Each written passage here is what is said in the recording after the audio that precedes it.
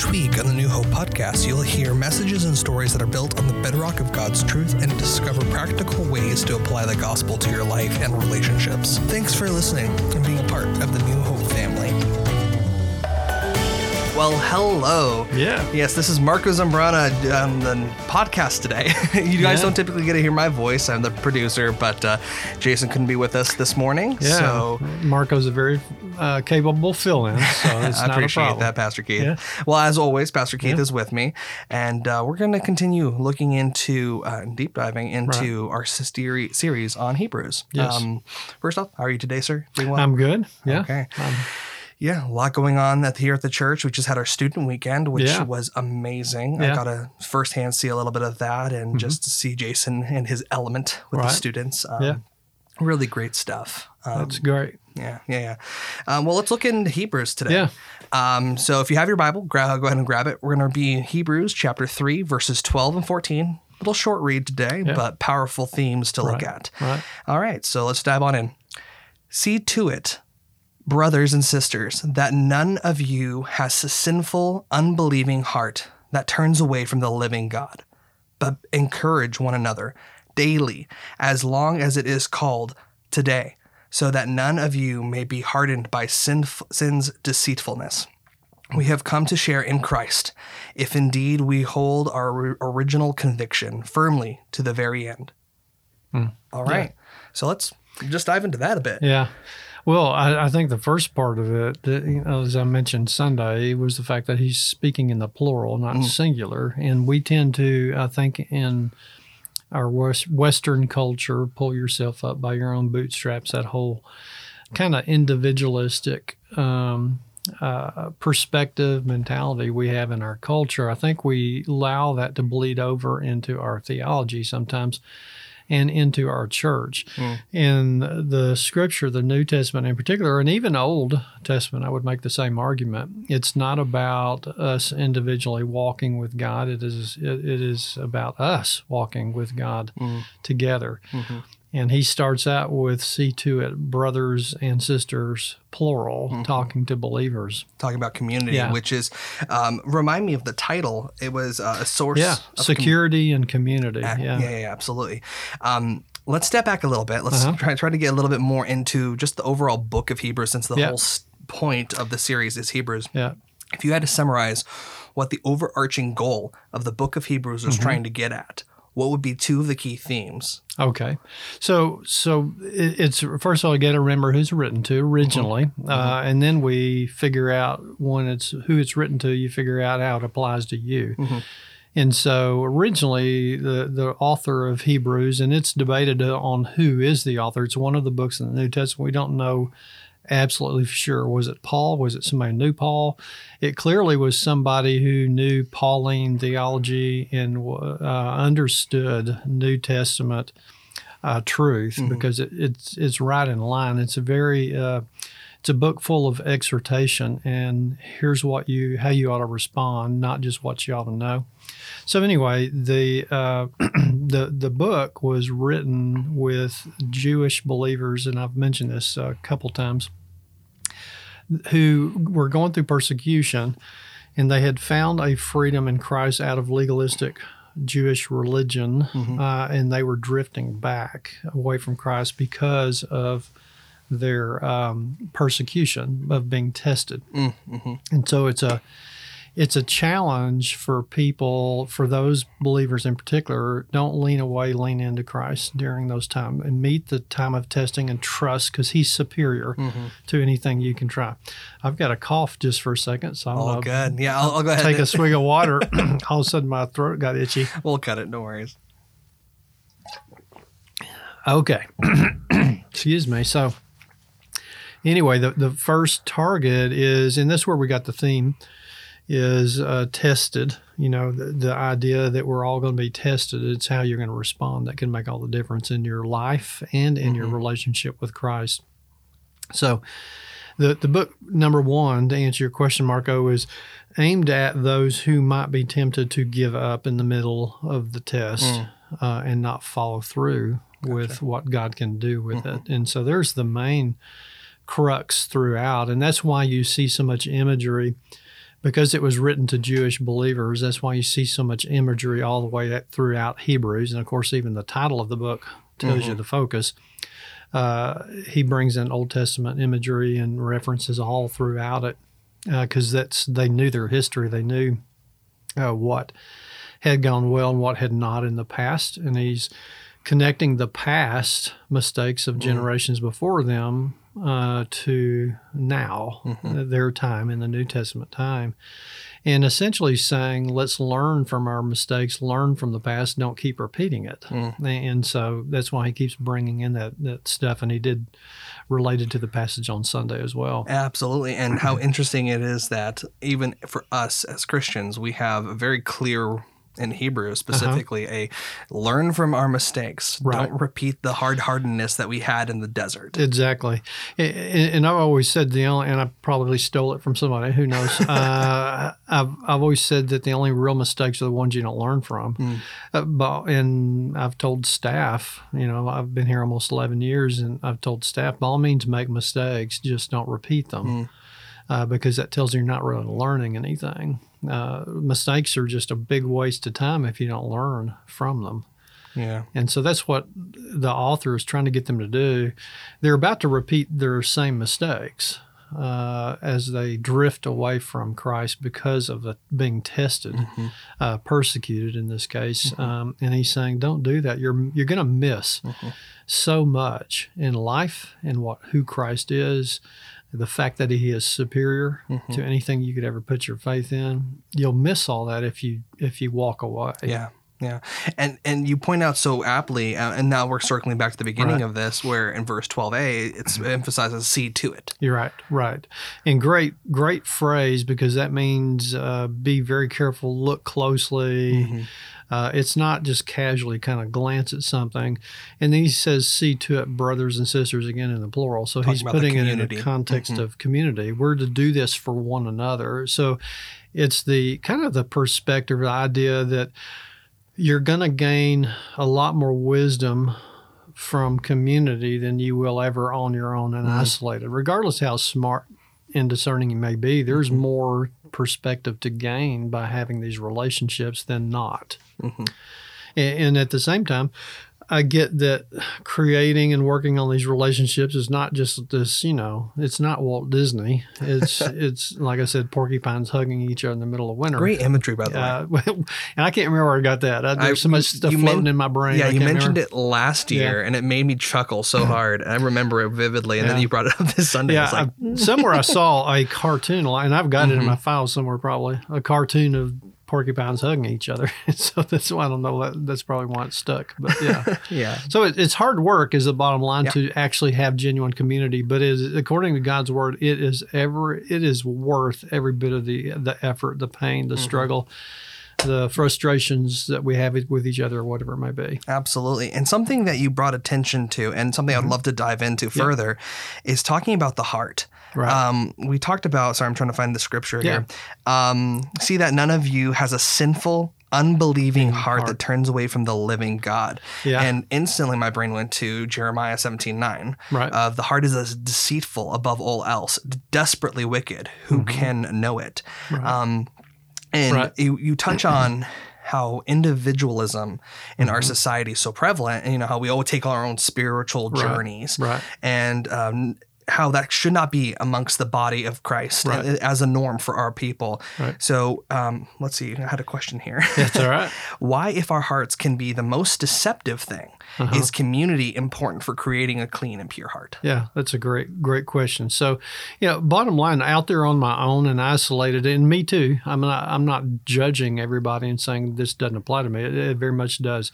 When we're isolated out there on our own, we can, like I mentioned, fool ourselves the best. And that's a biblical concept, by the way, out of Thessalonians, I believe. I have to look up the verse, that we can fool ourselves. And so we see this evidence of this all the time. And even in just secular culture, forget my faith, just common sense. You see people, whether it's political decisions, whether it's theological, whether it is just values-based stuff or anything in life, you see people who have this innate ability to convince themselves that something's true even when it's not. That we hear what we want to hear, and we see what we want to see. And when you isolate from a community of faith as a follower of Christ, the temptation to do that is 100-fold. But why? Because you have no outside voices. You have no. You're going by intuition, how you feel. You're letting how you feel dictate truth. And if you have believers that love you enough to speak the truth in love, they're going to say, "Hey, you're concluding X, and it's actually Y. Have you thought about that?" They'll challenge you. They'll love you enough to say, "I'm concerned about the decisions you're making, the thought process you're taking, and the choices you only will make that could be harmful to you or destructive." And when you're isolated, that is when you allow yourself to be an island, and you isolate from a broader perspective from people of faith, from people following Christ. Now, listen, some people's perspectives are not worth listening to. But Hebrews is talking about believers that are genuinely trying to follow Christ and grow. So that's the crowd you want to build community with. I'm not talking about nominal believers sitting on the sidelines judging everybody, or believers that really don't give a rip, and you can hardly tell the difference between their claimed faith in Christ and anybody else in the world. Doesn't mean believers are perfect, because we're not. Nobody is. We all sin, fall short of the glory of God.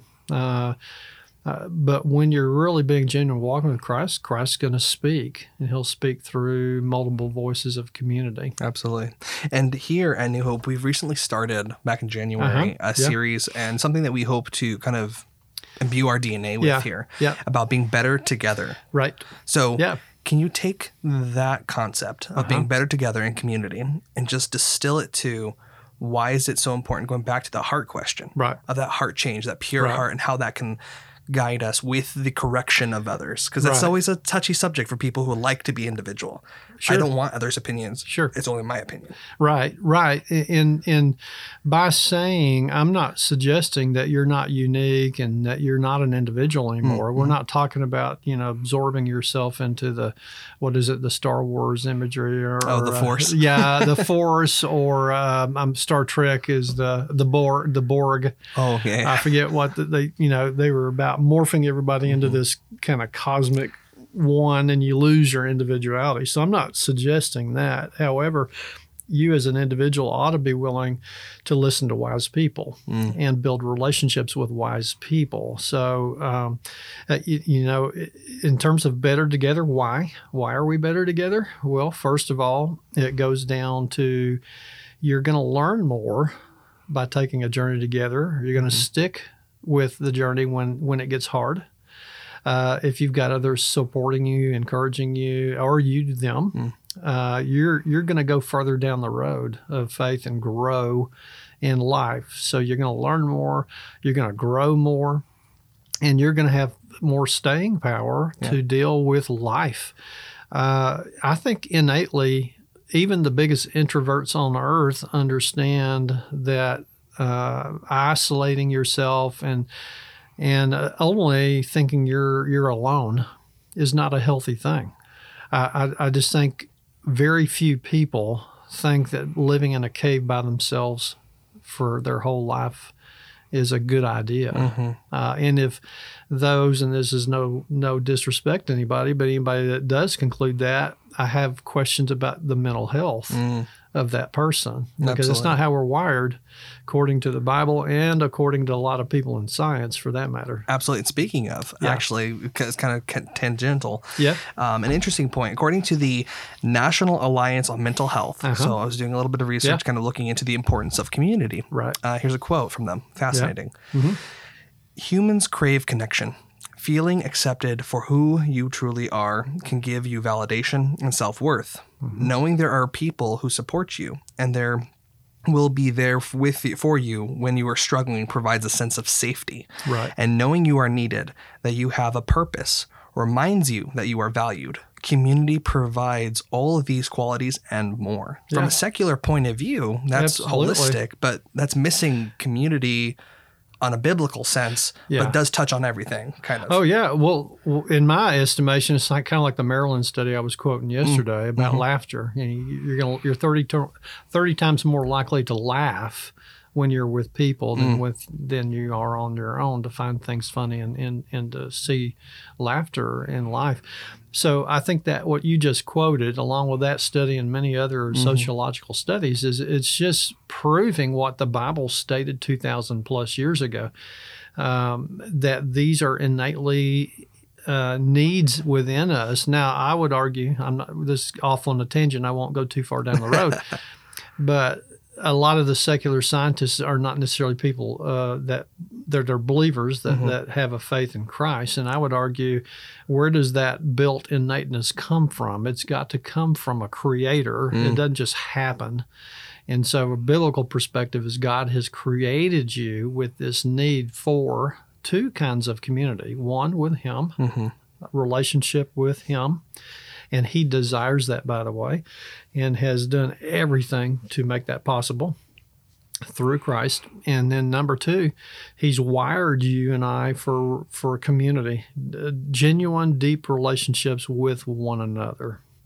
It's there. Yeah. And the secular world is recognizing what the Bible's basically been saying long before they even came into existence. So it's very interesting, and I like how kind of tying both of those, the quote and what you just followed through up on. You touch on 2 points for security and community. You touch on community as a source of encouragement, and community as a source of protection. Right. So we've talked about encouragement, how people around you already can impact you, can lift your spirits, you can laugh with them. There's so much benefit to the encouragement side.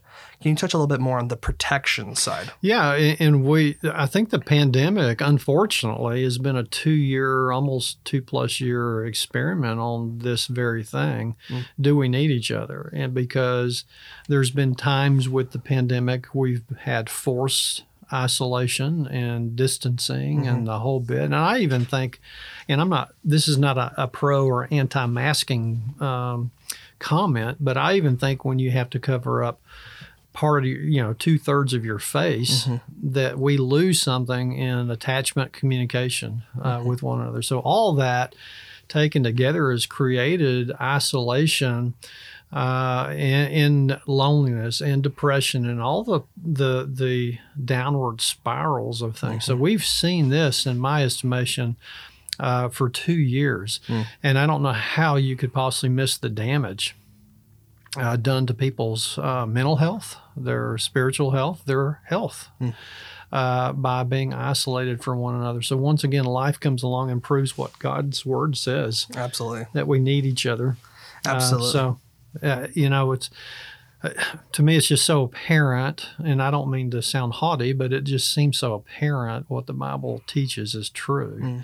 And so why waste time arguing that point? Let's get on with it and follow where the truth leads. Yeah. You had a really wonderful quote. I'm not going to read the entirety of it, but it's a really great quote. And if our listeners at this point, have you've listened to this conversation and you've not been encouraged to go back and listen to the sermon, I encourage you to go back. The quote is quite wonderful from Max Lucado. Yes. If I said the last name correctly. That's correct. But it's the last bit of the quote. When you interlock your understanding with mine, when we share our discoveries, when we mix, mingle, confess, and pray, Christ speaks. Yes. It's that last part. Absolutely. He speaks in the context of community quite often. Now, it's not that Christ can't speak to you individually. When you study and read his word, you pray, he'll speak to you, but he speaks through community quite often. And you see examples of that throughout Scripture over and over and over again, Old and New Testament alike. So that's why community in part is so critical. And Lucado hit the nail on the head. And even the first part of the quote that we're not taking the time to read, which is fine, it's a big quote, he leads up to why and then fleshes out what are the implications of community. And you boil it all down, you go back to the Hebrews wandering around in the wilderness. Well, what was the issue? Was it navigation issues? Were they just losing their way? No, that's not according to what the Bible teaches. They wandered around in the wilderness for 40 years, so close to the promised land that God wanted them to experience, by the way. But they did not experience it, not because of lack of GPS or somebody didn't have a good map. They lost that opportunity because of a hardened heart towards God. They would no longer listen to the voice of God as a community, and therefore didn't have purpose, didn't have direction. So therefore they were aimless. They could not experience the goodness that God wanted them to experience because of their own choices and their hardened hearts. So the second generation, thank goodness, learned from their mistakes in that same story. And they did get in and cross over into the promised land and met it with challenges, by the way. That's a whole other story I don't have time for. Yeah, but when they crossed into the promised land, it wasn't all roses. It was just worth it. The journey was worth it. They had challenges of the giants and all the things in the land that they had to deal with. But the first generation didn't even get to experience that. And it all boiled down to this, they could no longer hear the voice of Christ, the voice of God. And that's what Lucado, I think, is getting at in part. Yeah, no, completely agree. Actually, let's not quite turn everything, but just in how we were talking about community, was there a time for you, Pastor, where accepting community around you and then accepting the humility that it took to hear the correction and love of others, why do you think? Because for many people, it's a blow to their pride to accept their weaknesses and ask for help. Right. From your experience, what would you say? Why would you say it's the hardest thing to do for some people? Yeah, well, I think that's why the Bible says pride comes before the fall. I mean, you're going to crash and burn if you let pride rule your life. And I can relate to that on a personal level. The thing I hate admitting is when I'm wrong, whether it's maybe especially if it's to people that I'm close to, like my wife or kids or family or close friends. You know, when I blow it, hopefully I'm letting God lead me to the point of saying, you know, I'm sorry, that you're right. You're exactly right. I was wrong in whatever it is, something I said or my thought process or whatever it might have been. But I'm telling you, I've got the pride animal within me as well. And I don't like to, even when I know I'm wrong on the inside, I'm okay with admitting it within, you know, it's letting it out into the open. And being vulnerable, I think, is part of it.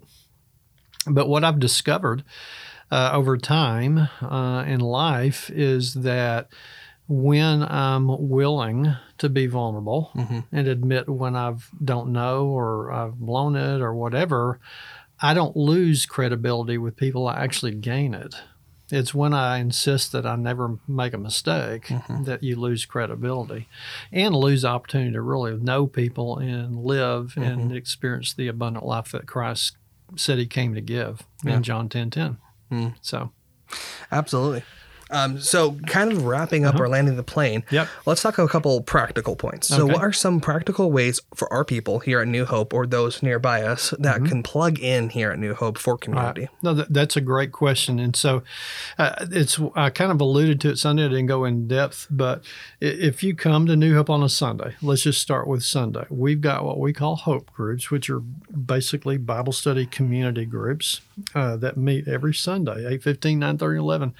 We got all kinds of groups for adults, for students, for kids.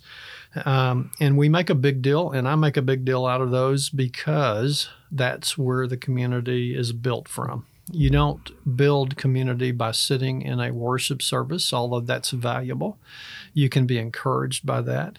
You're not going to get to know people when you're sitting in a room full of hundreds of people worshiping together, as valuable as that is. That's not going to do what Scripture says you need. So we're going to encourage you, let us help you find a Hope group to be involved in, and we're always looking to create more of those because that's important. We also have here that I think helps build community, groups that serve together. They try to make a difference. Backpack ministry, VBS is coming up. We're looking for volunteers there to make a difference in kids' lives. This weekend, you just mentioned it. We had Jason, as great as he is, our student pastor. he would say this: he could not do any of that without volunteers stepping up and saying, "I will sacrifice my weekend for the benefit of these students," and then do it. That's how you build community. You serve alongside with other people, making a difference in fulfilling the purpose of Christ in your life, and it builds relationships that are meaningful. It's kind of like soldiers that go to war and survive it. They come out on the other side with a bond, and you see that with all the time. They'll tell you people have been to war together. It's just something about experiencing the hell of war and surviving it together that you come out closer in a relationship they didn't have before. Absolutely. So absolutely.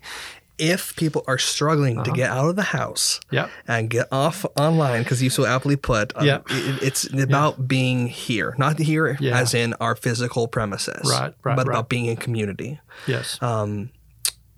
Just to get out of the house, get to any church that is biblically sound. Yes. Why is it important, if possible, to do so, just for getting out of the house? Yeah, and you said if possible, and I want to be respectful because we've got members here that haven't been back to New Hope on site for the whole 2 years now, and in some cases, I may not know, but they do have.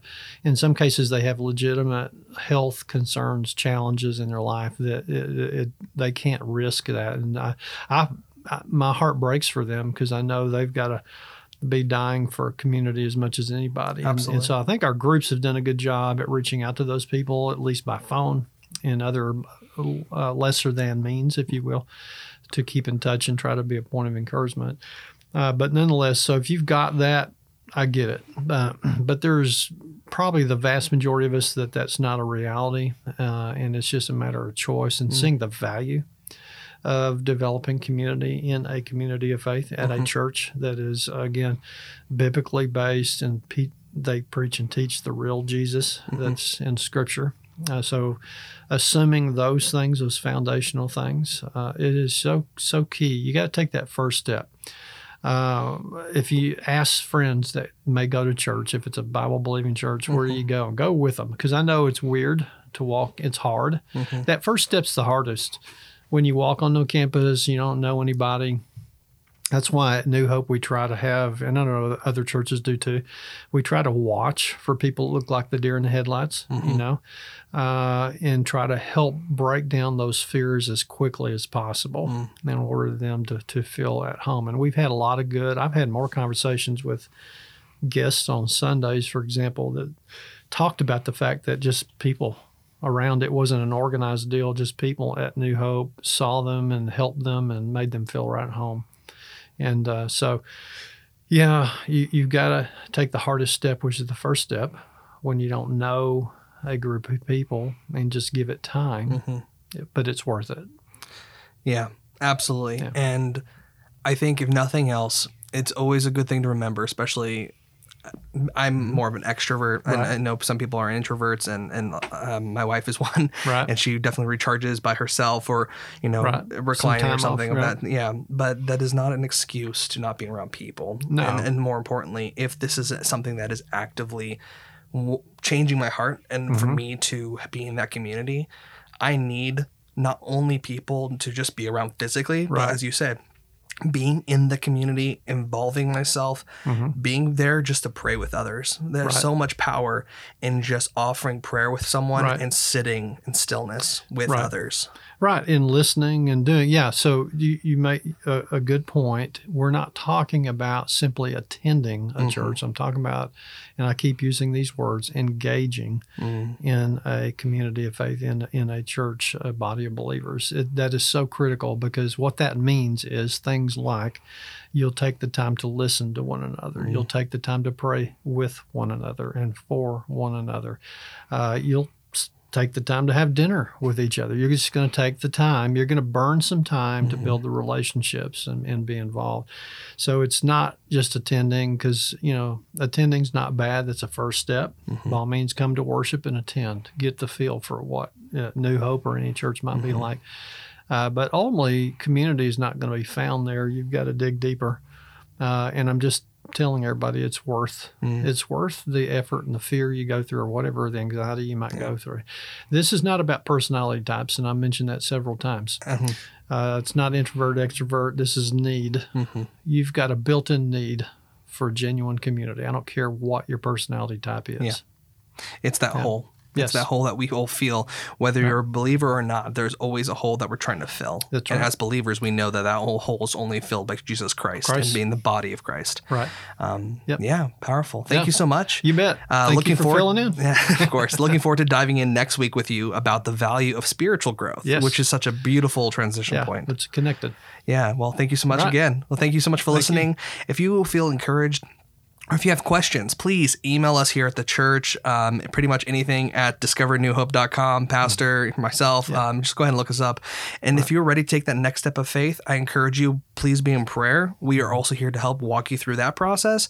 But more importantly, we want to connect you to anybody, the body of Christ, wherever you live. So it doesn't matter if you're here in Austin, Texas, Cedar Park, Leander, or if you're across the world. We want to make sure that you are connected to a body of Christ that will help fill your soul and feed into that as we look at the value of spiritual growth next week.